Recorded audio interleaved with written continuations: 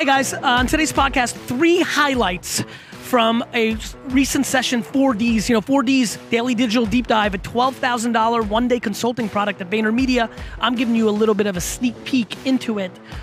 Here are the 3 highlights from this episode. Make sure you stay to the end. A little bit of an interesting request at the end. You got your perspective. I just want to be happy. Don't you want to be happy? Guys, in this clip, I really talked about one woman, one man practitionership when you're building a bigger business and client service. Like, a lot of people think that every client wants Gary Vaynerchuk. The reality is they don't get that. They get VaynerMedia, and a lot of you struggle with that. This was probably the best articulation of that I've ever done. This is gonna help a ton of you who have 3, 4, 5, 7, 9, 11 person businesses. My biggest challenge, and the reason I've been waiting to ask you this, is similar to probably on a much larger scale for you when you started VaynerMedia.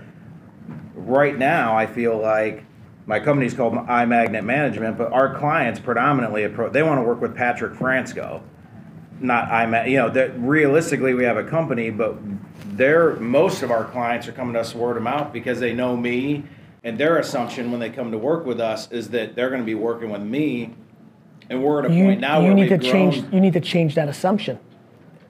And that's why I assume that when you started, that same thing happened on a much larger scale. It didn't. They all came because of me, and the first conversation was, before we start this call, or before we start this meeting, you don't get me.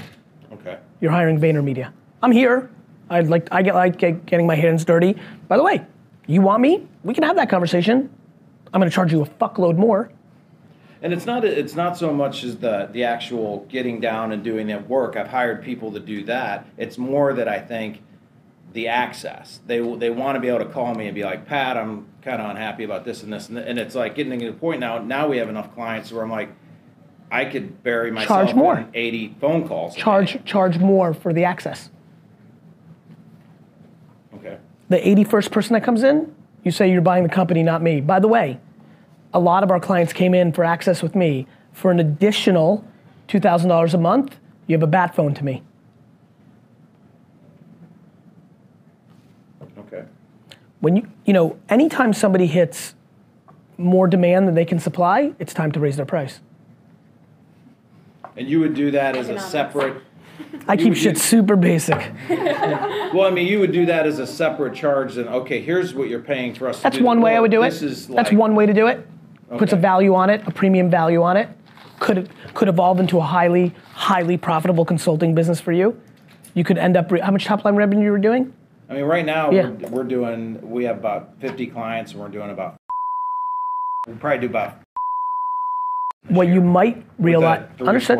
What you might realize is you're actually saying business because you're giving away the most valuable thing away for free because you didn't merchandise it properly. Thanks. Yeah, I get it, man. Like, it's funny. Like, I think about a lot of things, obviously, and I've basically been in business now for 20 years and basically run the business I've been in for 20 straight years, liquor store to VaynerMedia, and have grown big businesses fast. And it's because there are things I believe in. And I think a lot of it has to do with upfront expectations, over communication, a lot of things like that. It's very, I prefer for you to hit me up in 3 months and be like, bro, I thought it was great advice, it sucks. I'm like, what happened? Well, everyone said no. I'd be like, yeah, but that's good. And you'd be like, why? And I'd be like, well, because you'd be depressed. Because in the way you're doing it now is gonna really fuck up your shit. Mm-hmm. People don't see that. People don't see the alternative. Yeah. I have a very funny feeling it's not how it's gonna play out. I think it's because you haven't merchandised it properly. You gotta create a bigger premium of your time. Thanks. One of the things that really worked for me without realizing it was people would reach out to CAA and try to have me speak at an offsite, and it would be like $150,000, and then they would reach out to VaynerMedia and try to do work with us, and they realized they could get a speech to the team for me along by signing a $580,000 scope, and they're like, oh, that amortized out nice. There was over time, they understood there was a value to that used to kind of come for free. You're in a micro version of that, if it's so tied into you. You gotta establish its value.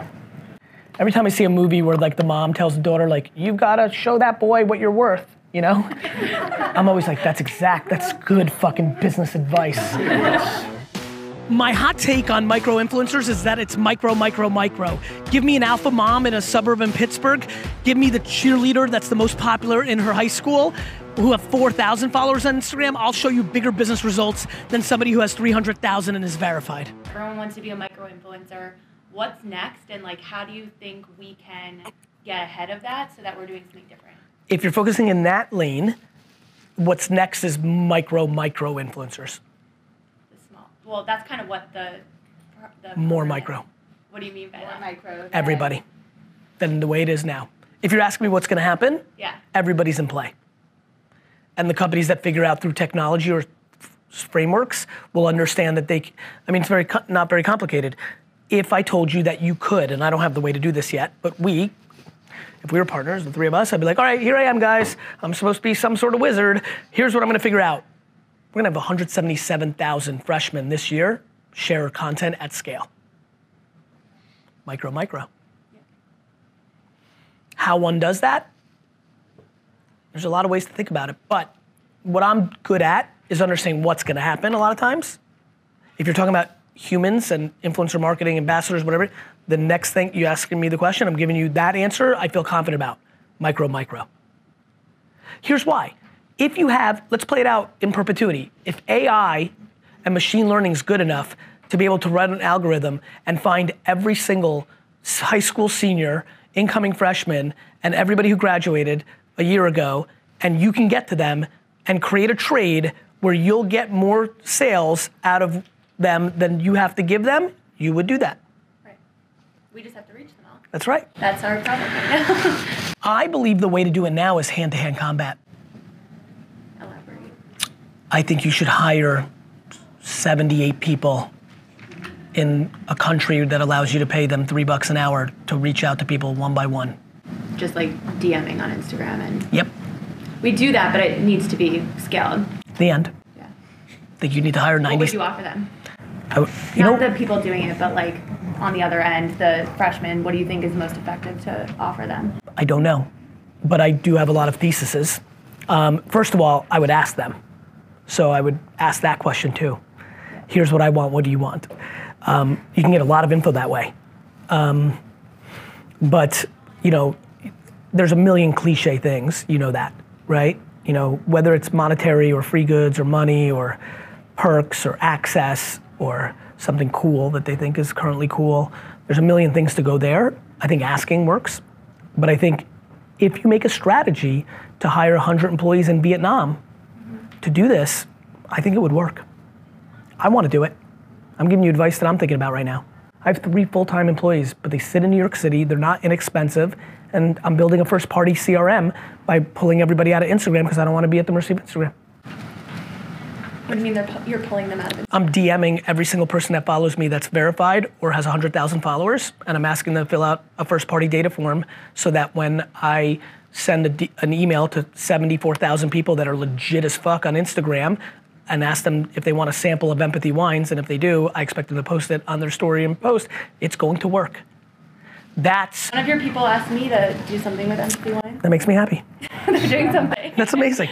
So like, and I think, and honestly, the reason I'm giving you the advice, I'm giving you advice that I'm gonna take. I'm gonna hire 100 people in Vietnam or in Bahrain or something like, maybe. It might become my company. I don't know. To me, it's a very simple thing. What part of the world is the least expensive talent that is the most good? So instead of using a tool that like filters. Correct, because you're gonna like where I'm going with this, because I think the human part matters. Me too. That's why I do it. My team reaches out and I'm CC'd on a DM, and literally on my flight from London yesterday, I'm just replying and they're like, this isn't Gary, and then I take the video, I'm like, it's me, and they're like, oh, I'm not, like. Yeah, I thought the same thing. I guess you were there. That was me. Like, so that matters. Yeah. And like, to your point, like me writing it still made you think it wasn't me, because as much as I'll say that anytime I write it's me, it's not gonna go there, and so then I have to do the video. Right. So I think that will work. I know that will work. Cool. Hand-to-hand combat at scale to create more opportunity in the long tail that you can amortize and make valuable is the game. Scaling the unscalable is the game. It will work. Look, balancing listening to the market and holding your convictions is probably the most important execution any entrepreneur can do. I highly recommend that you listen to this clip and get out of it what I think is right. So in this notion of listening to Yes. the customer, Yes. which we do Yep. all the time, Yep. one thing we have heard Yep. is that some customers think our prices are too high. Yep. So we have, whether it's through Slack or NPS scores, Yep. or we put an abandoned Cart, product page. Why are you not Yep. purchasing now? And it's either I'm broke because I'm in fucking college, Yeah. literally, Yep. or the prices are too high. Yep. We're not trying to be Walmart. We have a really awesome, high quality, high design products, and our value proposition is just so much more. But how would you think about this issue? Which is tough. I think you always have to listen to your customers, but your customers are always going to say that. Yeah, in any business, right? My answer to you is what happens in my office once a month. Karen walks in, Gary, I need mentorship. Vayner's been amazing. I've been here 3 years. This is great. I love it here. I need mentorship. Like, I feel like my boss is kind of, like I need fucking mentorship. Okay, Karen, I got you. I'm running the company. We hire some great SVP or VP. I'm like, oh fuck, Karen, right? I remember. Okay, we're gonna staff her over there. Year later, Karen walks in. Gary, I'm being micromanaged. I don't have room to spread my wings. Johnny's amazing as but he's not letting me fucking do shit. Karen, last year you told me you needed a fucking mentor. Customers do the same shit. So you would ignore them? I wouldn't ignore them. I wouldn't ignore them. Nope, nope. Listen. Listen and synthesize and make decisions, right? Like, that's why both listening to your customers to develop product is right, and also whoever said, if I listen to my customers, I would have made it faster, horse is right. They both can work. It's big data. People love to talk about big data. Big data is very cute. What you do with the data is what matters. I'm so pumped that you're listening. It's a big advantage. What you two, or just her, or however you guys roll, what you do with that information is the key. You could stay the course and keep your brand affinity in the right place and win. You could lower your price, and that was exactly right. It was a 10% swing that totally changed the course of your business. You could lower your price by 10%, nothing different happened, and now you've just given up 10% margin and maybe even hurt a little brand equity. They've all worked. Listening, and then the beauty of business. Business is talent. Your talent in synthesizing. Here's my real question. I'll tell you what I do in those scenarios. How many of those people have you called? Because I'll tell you what I'm good at, and I don't know you too. It's one thing to read it, it's another thing to hear it. It would mean the world to me if this podcast has brought you any value, whether you listen to one podcast or 9,000 of them. If you could take a moment right now, I know you're busy and I am asking, and you don't have to do it, but it would mean a lot to me if you left a review of this podcast, whether it's 1 star or 5, that's irrelevant. A honest score and an honest couple sentences about why this podcast brings you value. Thank you.